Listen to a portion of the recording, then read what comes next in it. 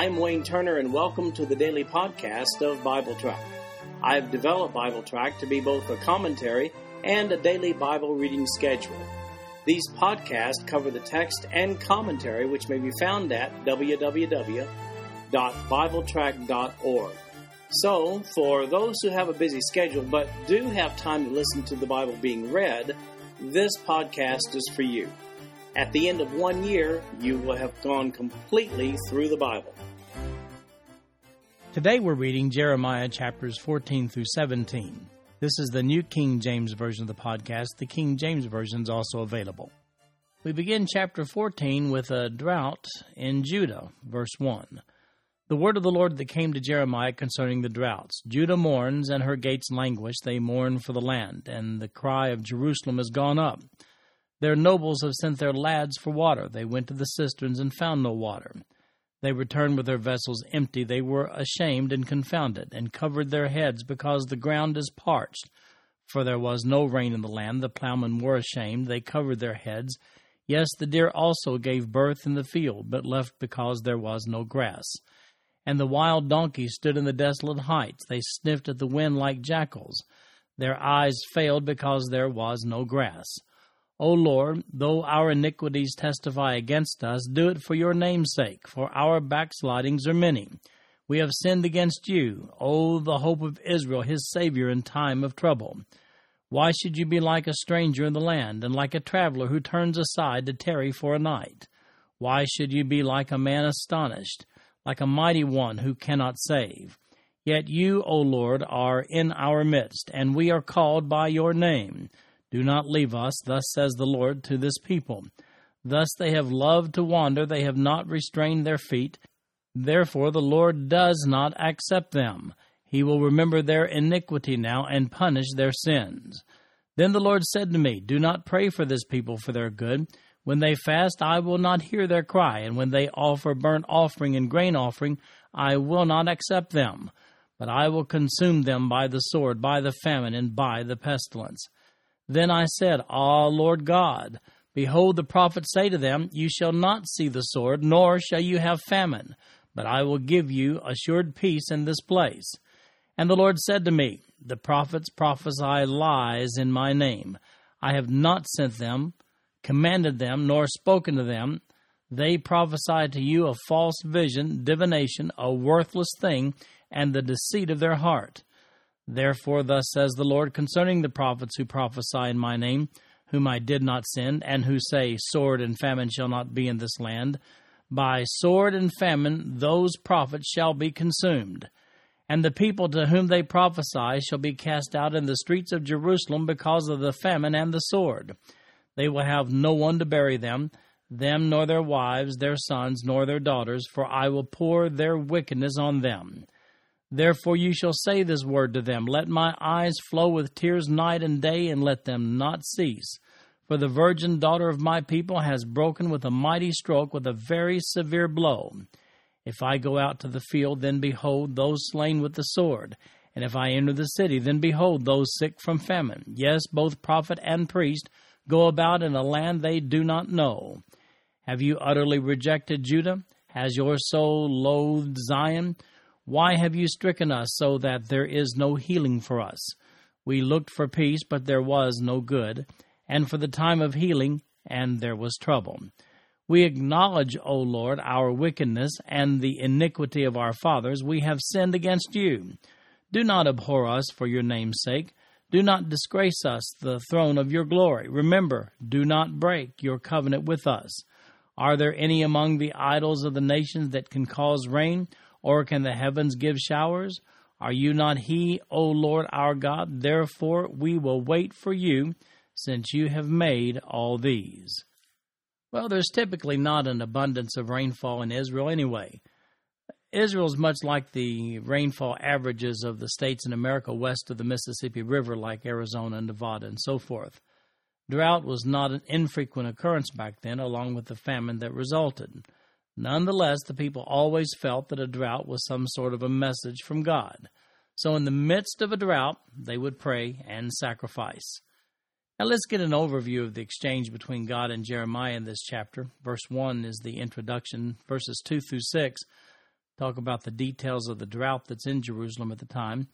Verses 7 through 9, Jeremiah intercedes to God on Jerusalem's behalf. In verses 10 through 12, God tells Jeremiah to stop praying for them. That's interesting, isn't it?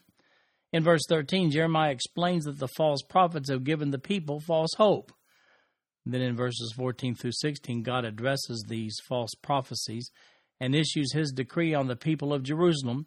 And then finally, in verses 17 to 22, Jeremiah continues to intercede for those people anyway. The only problem here is that they did not turn away from their false gods and proclaim faith in the one and only true God. In verses 7 through 9, Jeremiah prays for his people despite their rebellion against God. However, we have another interesting word from God to Jeremiah in verse 11 when it says, "Then the Lord said to me, do not pray for this people for their good." We keep seeing this lesson in the book of Jeremiah, and I believe it's a strong lesson for us today. It simply isn't proper to pray for the prosperity of believers who are rejecting God's counsel. But Jeremiah had another nagging problem. That problem was false prophets. These were politically correct guys, and maybe gals. They prophesied to the people that relief was on the way, that things were going to be okay. God tells Jeremiah that they'll get their just due when people realize that they had been intentionally deceived by these false prophets. So get the picture here. Famine was in Israel. The people began to call upon God, but the people refused to forsake their worship of false gods.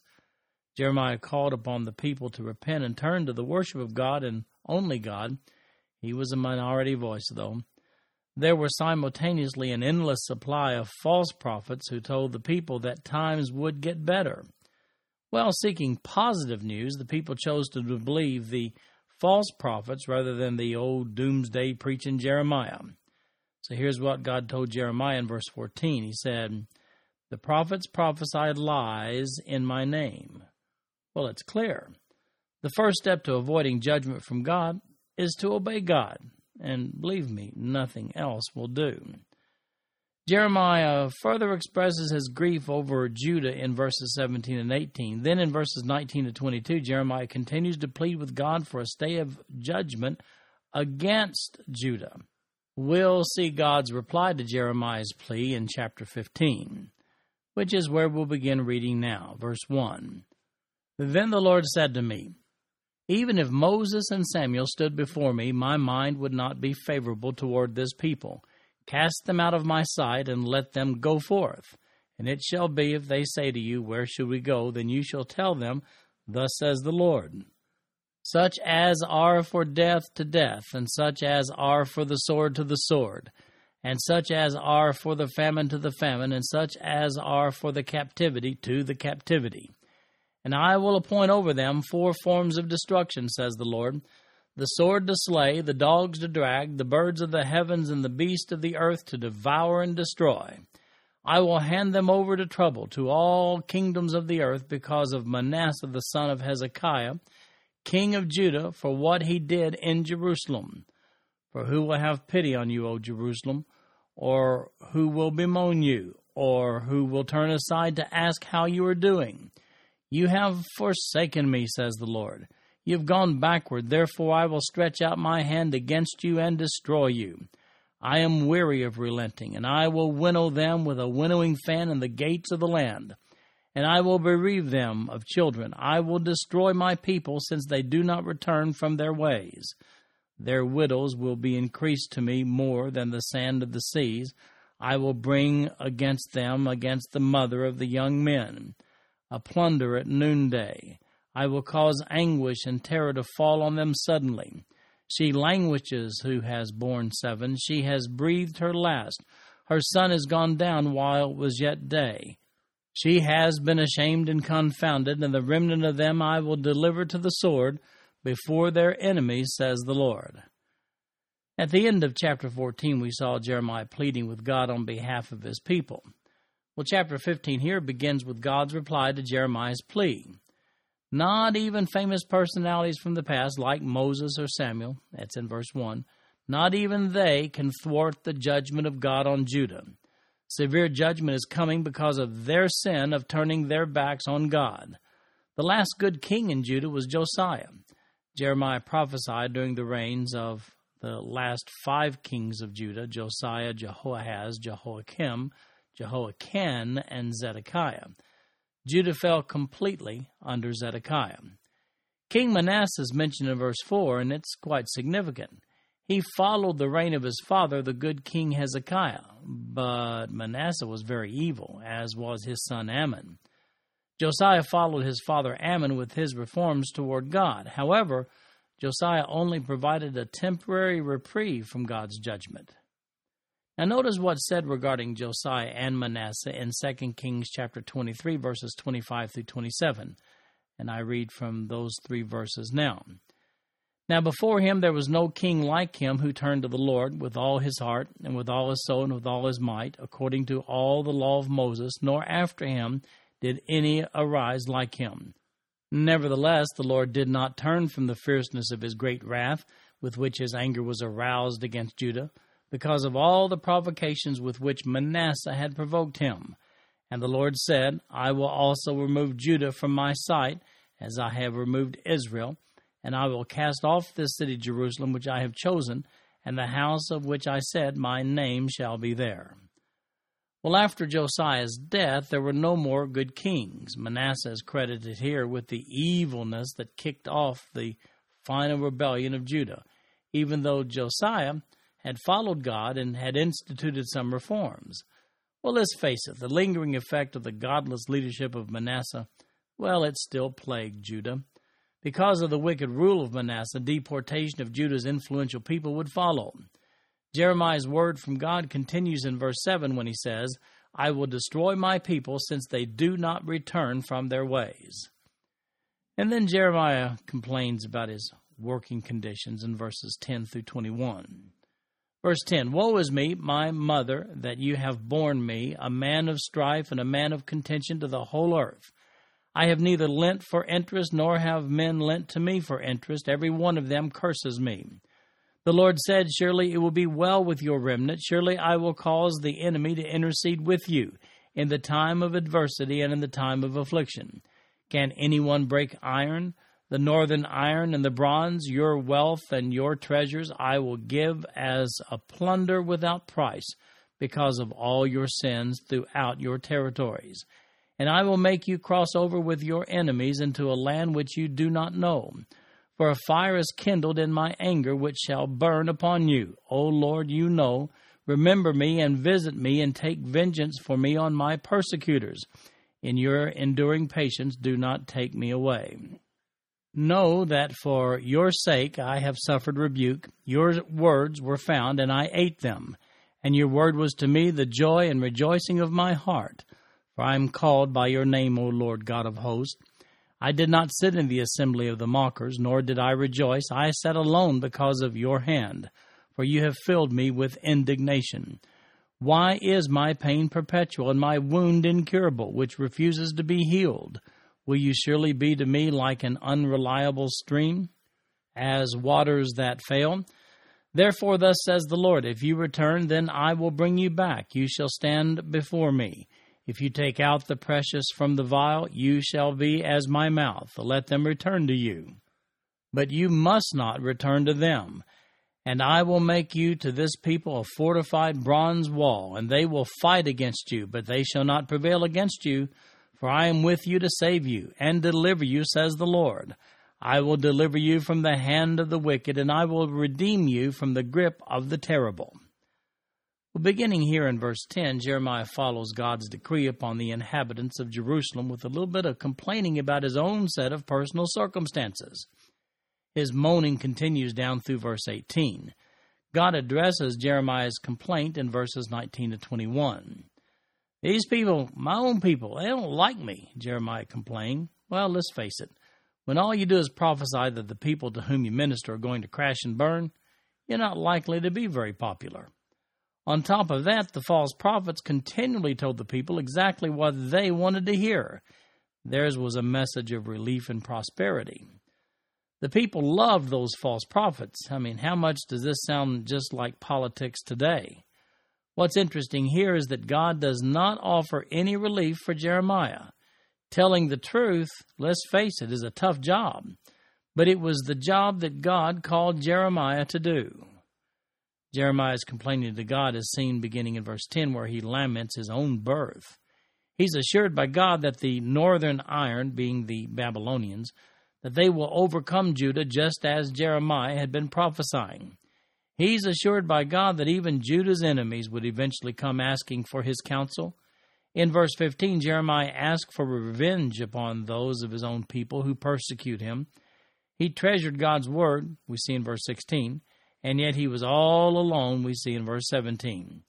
Yet Jeremiah has the promise of God in verse 21 when it says, I will deliver you from the hand of the wicked, and I will redeem you from the grip of the terrible. And then the doom and gloom message intensifies in chapter 16, beginning here with verse 1. The word of the Lord also came to me, saying, You shall not take a wife, nor shall you have sons or daughters in this place. For thus says the Lord concerning the sons and daughters who are born in this place, and concerning their mothers who bore them, and their fathers who begot them in this land. They shall die gruesome deaths. They shall not be lamented, nor shall they be buried, but they shall be like refuse on the face of the earth. They shall be consumed by the sword and by famine, and their corpses shall be meat for the birds of heaven and for the beasts of the earth. For thus says the Lord, Do not enter the house of mourning, nor go to lament or bemoan them, for I have taken away my peace from this people, says the Lord, loving kindness and mercies. Both the great and the small shall die in this land. They shall not be buried, neither shall men lament for them, cut themselves, nor make themselves bald for them. Nor shall men break bread in mourning for them, to comfort them for the dead. Nor shall men give them the cup of consolation to drink for their father or their mother. Also you shall not go into the house of feasting to sit with them, to eat and drink. For thus says the Lord of hosts, the God of Israel, Behold, I will cause to cease from this place before your eyes and in your days the voice of mirth and the voice of gladness, the voice of the bridegroom, and the voice of the bride. And it shall be, when you show this people all these words, and they say to you, Why has the Lord pronounced all this great disaster against us? Or what is our iniquity? Or what is our sin that we have committed against the Lord our God? Then you shall say to them, Because your fathers have forsaken me, says the Lord. They have walked after other gods, and have served them, and worshipped them, and have forsaken me, and not kept my law. And you have done worse than your fathers, for behold, each one follows the dictates of his own evil heart, so that no one listens to me. Therefore I will cast you out of this land into a land that you do not know, neither you nor your fathers, and there you shall serve other gods day and night, where I will not show you favor. Well, Jeremiah is complaining in chapter 15, obviously didn't take. God instructs Jeremiah to pour it on even thicker than before. Look those Jews right in the eyes and tell them that because of the spiritual adultery committed by their fathers and them, that they're headed for certain destruction. But that's not all the bad news for Jeremiah. God forbids Jeremiah to marry. The normal state of existence for a Jewish man during that time was to have a wife. However, the urgency of the situation in Judah during this time was such that God told Jeremiah that he could not be encumbered with the responsibility of caring for a wife. Furthermore, we see that Jeremiah was forbidden by God to even socialize with his Jewish brethren, or even go to their festivals in verses 4 and 5. He had to be in a position to warn the people of the consequences of their sin without the constraints of friendship with the wicked Jewish populace. When they asked Jeremiah why he considers them to be so wicked, he's to point out that it's because their fathers were wicked, and they themselves are even more wicked. That's verses 10 through 12. And here's that unpopular warning in verse 13. It says, Therefore I will cast you out of this land into a land that you do not know, neither you nor your fathers, and there you shall serve other gods day and night, where I will not show you favor.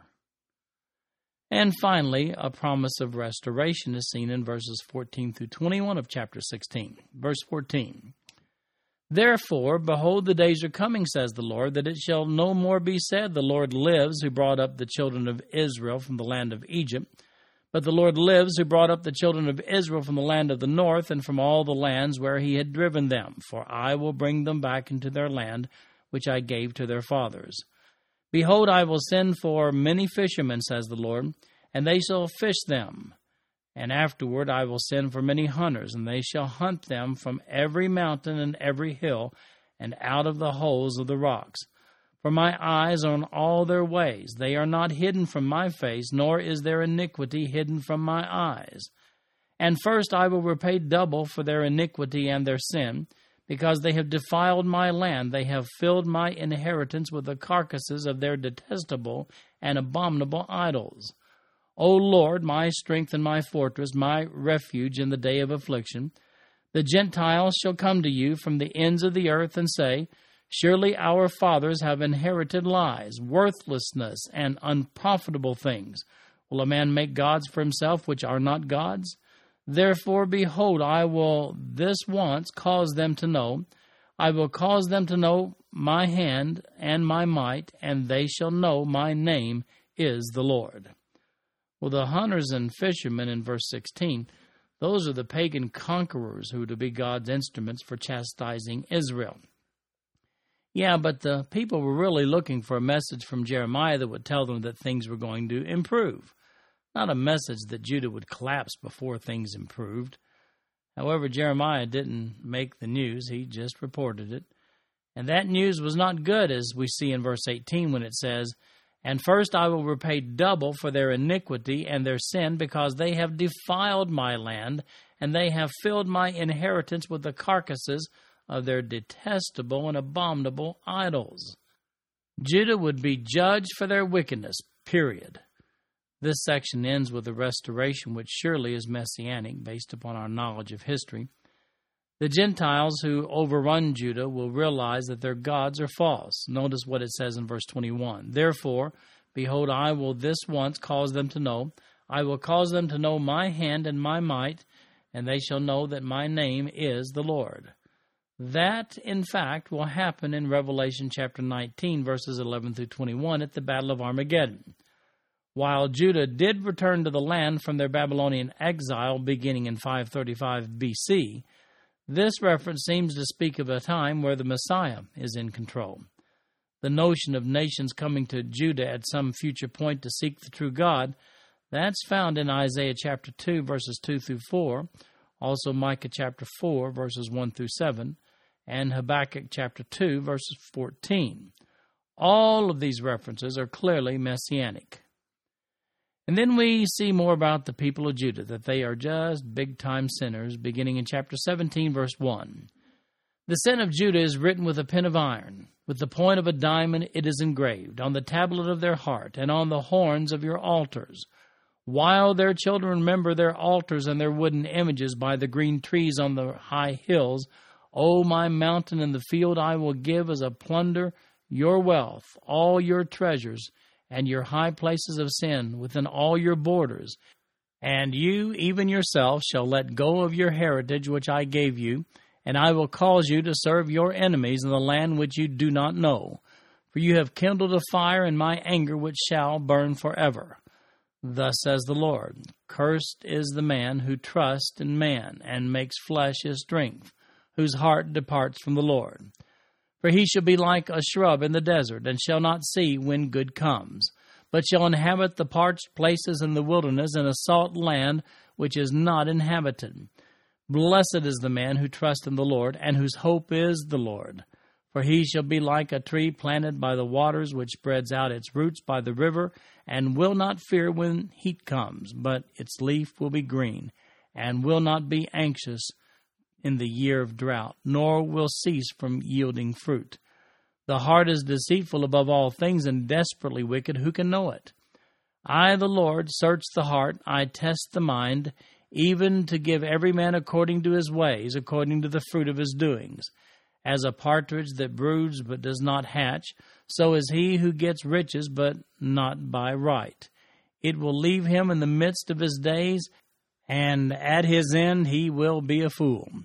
A glorious high throne from the beginning is the place of our sanctuary. O Lord, the hope of Israel. All who forsake you shall be ashamed. Those who depart from me shall be written in the earth, because they have forsaken the Lord, the fountain of living waters. Well, their sin was indelibly written on their hearts. The metaphor used here of the iron pen with the diamond tip paints them as deeply entrenched in their God-rejecting, idolatrous ways. They would never turn back. There are a couple, well, even three, general use verses in this passage. Notice the warning of verse 5. It says, "Thus says the Lord, Cursed is the man who trusts in man and makes flesh his strength, whose heart departs from the Lord." And why is that? Well, look at verse 9. "The heart is deceitful above all things and desperately wicked. Who can know it?" That's that old Adamic nature at work in each person.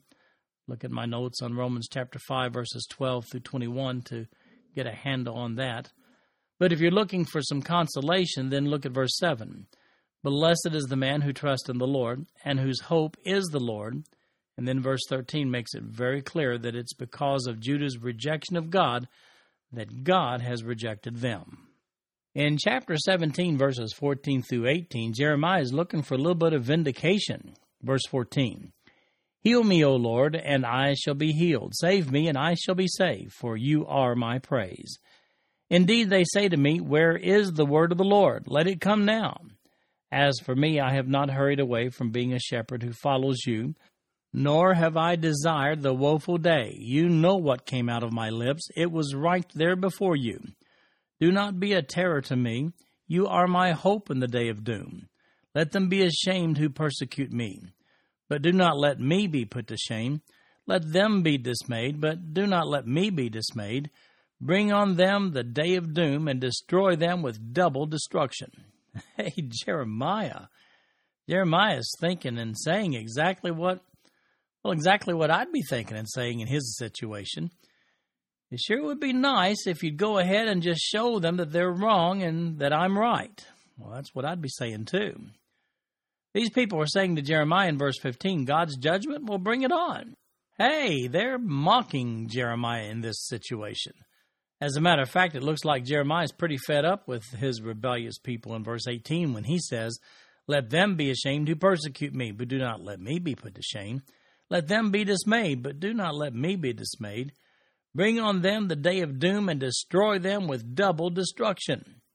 Well, so much for the kind and gentle approach to prophesying. People today might think Jeremiah a bit too harsh and outspoken to have an effective ministry. Now listen, Jeremiah spoke what God told him to speak. It wasn't a popular message, though. There's no question, because of the taunting of Jeremiah by those wicked people, that Jeremiah is asking God to go ahead and vindicate him. By the way, Jeremiah's vindication is coming, but it'll be on God's timetable, not Jeremiah's. And then in chapter 17, verses 19 to 27, we have yet another tough job for Jeremiah. Verse 19, "Thus the Lord said to me, Go and stand in the gate of the children of the people, by which the kings of Judah come in, and by which they go out, and in all the gates of Jerusalem. And say to them, Hear the word of the Lord, you kings of Judah, and all the inhabitants of Jerusalem who enter by these gates. Thus says the Lord, Take heed to yourselves, and bear no burden on the Sabbath day, nor bring it in by the gates of Jerusalem, nor carry a burden out of your houses on the Sabbath day, nor do any work, but hallow the Sabbath day, as I commanded your fathers. But they did not obey, nor incline their ear, but made their necks stiff, that they might not hear, nor receive instruction.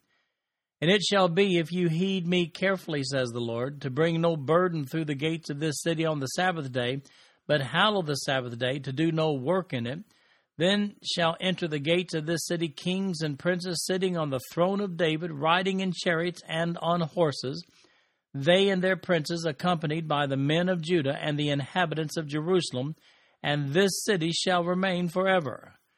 And they shall come from the cities of Judah and from the places around Jerusalem, from the land of Benjamin and from the lowland, from the mountains and from the south, bringing burnt offerings and sacrifices, grain offerings and incense, bringing sacrifices of praise to the house of the Lord. But if you will not heed me to hallow the Sabbath day, such as not carrying a burden when entering the gates of Jerusalem on the Sabbath day, then I will kindle a fire in its streets, and it shall devour the palaces of Jerusalem, and it shall not be quenched." Well, the people of Judah and Jerusalem already ignored Jeremiah. even despise him, as a matter of fact, for his negative messages. Prophesying's tough work. Well, God gives Jeremiah another tough assignment. Go to the gates of Jerusalem and rag the people for forsaking the observance of the Sabbath day. This observance was uniquely Jewish. It separated them from the rest of the pagan world, but they had forsaken its observance. So here's Jeremiah's message. If you don't listen, fire will devour this place. Did they listen? No. Now look, this is fascinating. Another offer from God if these corrupt folks will repent. Look at verses 24 through 27. It says, do right by God and he'll fix everything. Remember, however, that Isaiah, he'd prophesied 100 or so years earlier that they would not repent, and they didn't. Isaiah prophesied Jerusalem's fall to the Babylonians in Isaiah chapter 39, and it did. This concludes our podcast for today. I'm Wayne Turner, and if you'd like to read along with our commentary online, go to www.bibletrack.org. Thank you for listening in today. The background music for these podcasts is an original composition written by the music director of Fayette Bible Church, Paul Walker.